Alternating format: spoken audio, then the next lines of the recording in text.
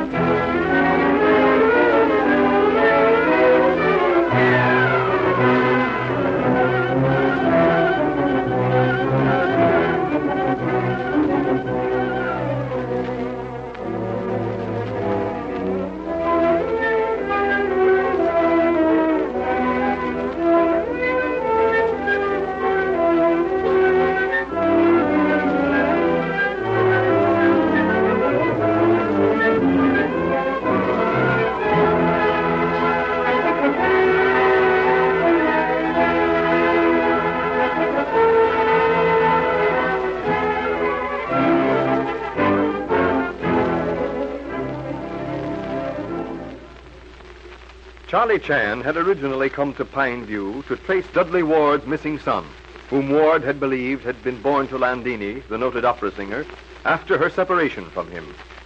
Landini is murdered, as is Dr. Swan, a suspect in her murder. Charlie Chan has journeyed to Reno to interview Miss Meacher, Landini's secretary.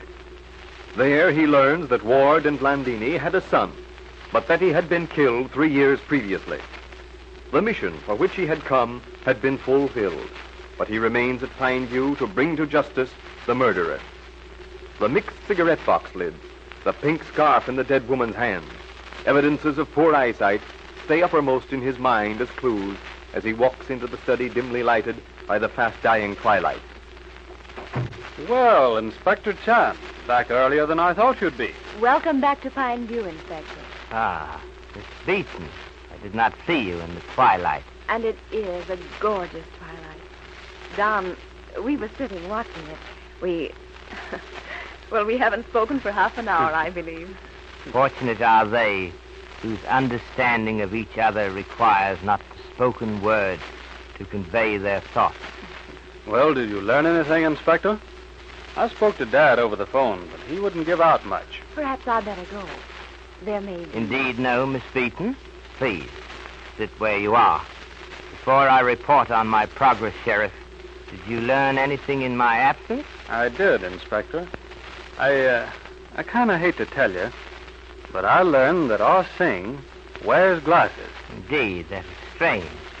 I became acquainted with the same facts while in Reno, accidentally. Mr. Ward left Ah Sing's glasses at opticians to be fixed. I picked up same and have them here for Ah Sing. But tell me, Sheriff, how did you learn? Ryder mentioned it. Casually or making definite points of seeing that you knew? Well, that's hard to say. I haven't that gift for telling from people's features just what their thoughts are. In fact, I'm not much help. I'm like an ant beside you. Do not disparage yourself so.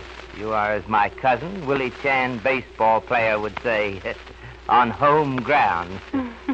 I am only stranger passing through, and it has been well said that the traveling dragon cannot crush the local snake.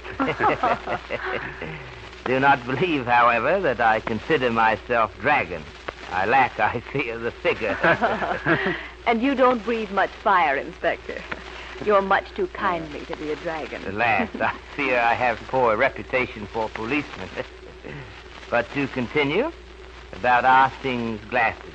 Well, Miss Leslie was with me when Ryder asked if Mr. Ward had remembered to take Ah Sing's glasses to be fixed. Then it could be construed as a definite attempt to indicate to us, that is on part of Mr. Ryder, that Ah Sing has poor eyesight?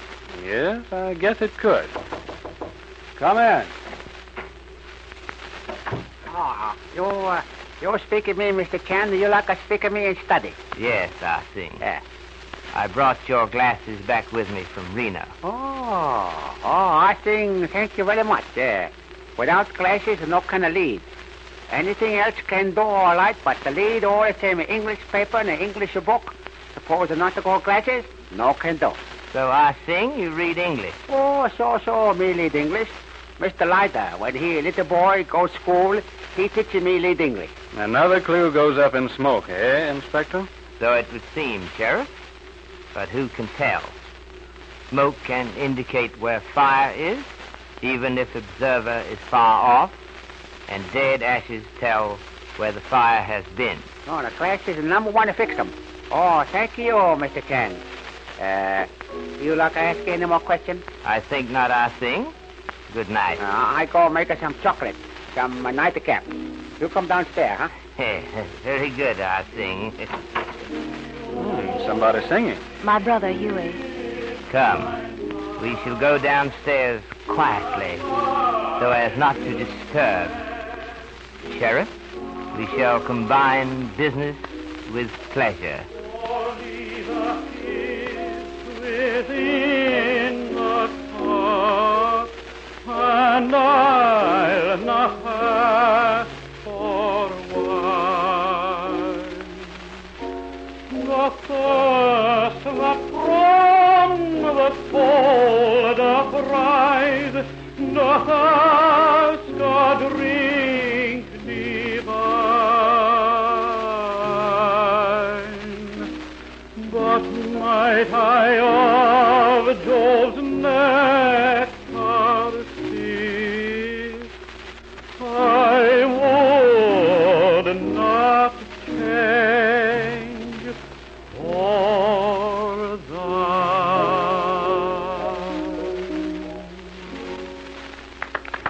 Excellent!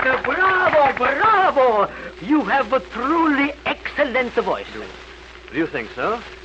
You lack, what is it called, the confidence. You lack courage. What you need is, what do you call it, the push, the proper management. Then our judgment was not influenced by family pride. Oh, no, but no, indeed. Who have arranged your concert? The Adolpha Musical Bureau, mostly. Adolphe, what does he know? A businessman with the soul of a herring. I, Louis Romano, I could manage you. I could make of you a huge success. Do I know what you call the game, senor? I invent it. From one end of the country to the other, I will make you famous. In Europe, too. For salary, of course. But I have no money. But you forget. You inherit Landini's money, and there is a plenty. I know, plenty, though it is a tie-up in real estate. A house in Washington Square, an apartment building on Park Avenue, a villa at the Magnolia. I don't want it. Oh, but you should leap at the chance. I tell you, you lack confidence. A voice like yours, I would exploit it. For salary, I would assist gladly. I gave a concert in New York. The reviews weren't very good. Reviews? Bah! Critics, they are sheep. They never lead, they follow. New York. What is New York? London, Paris, Milan. But you must place yourself in my hands. You must believe in yourself. I tell you, you can sing. What do you think, Mr. Chan? To me, it sounded most beautiful. You see? What have I said? A layman, an outsider, one who knows a little of music, even he says so. You will believe me, Louis Romano, conductor opera, impresario, born with the music in the soul. I tell you, with Landini's money... But I won't take Landini's money. Do not worry, Mr. Beaton. You will not be called upon to take it. It was not left to you. Oh, I'm so glad. And it's worried me ever since. Then Landini's will, it was never signed? It was not signed. It was not signed. I am so sorry, Mr. Beaton. I will not be able to accept the position you have so kindly offered me. I will be otherwise engaged. Oh, but I repeat, you have a wonderful voice. You needed the confidence. Mr. Chen, if Landini die, what do you call interstate? Her property is left to her son, perhaps. You mean she had a son? You yourself said so? No, oh, no. I had no real knowledge on the point. I was lying? I was desperate. I explained that. Any chance that offered. Have you ever suffered? Have you ever been hungry, Mr. Chan? You are telling the truth, Romano, unconsciously. Landini had a son, Oh, but he died 3 years ago. poor Landini. That was just before our marriage. I would not know. So I am of opinion that her property is yours, Romano. Again, thank heaven for that. I'm going upstairs. Good night. Good night, Yes, dear. good night. Landini. She would never listen to me. Time after time, I tell her you must cease to procrastinate. You must not forever put things off. I tell her, you say you do this, you say you do that, but you never do. Always put off. Where will it finish? It have a finish in fortune for me. She would not listen to me, and so it comes. A fortune for me! Yes, Romano. Landini's murder meant a fortune to you. Oh, no. You think I kill her? Santa Madonna! Do not think that. I love her. She was dear to me. Oh, I adore that glorious voice. Oh, you do not think that I, Louis Romano, would silence that? For the present, I do not think at all. I say for the present, good night. Was Romano really surprised to find himself heir to Landini's estate? Or is he, as of old, a good actor, simulating surprise? After you have heard your sponsor's message, Inspector Chan will be with us again with another gem of Chinese philosophy.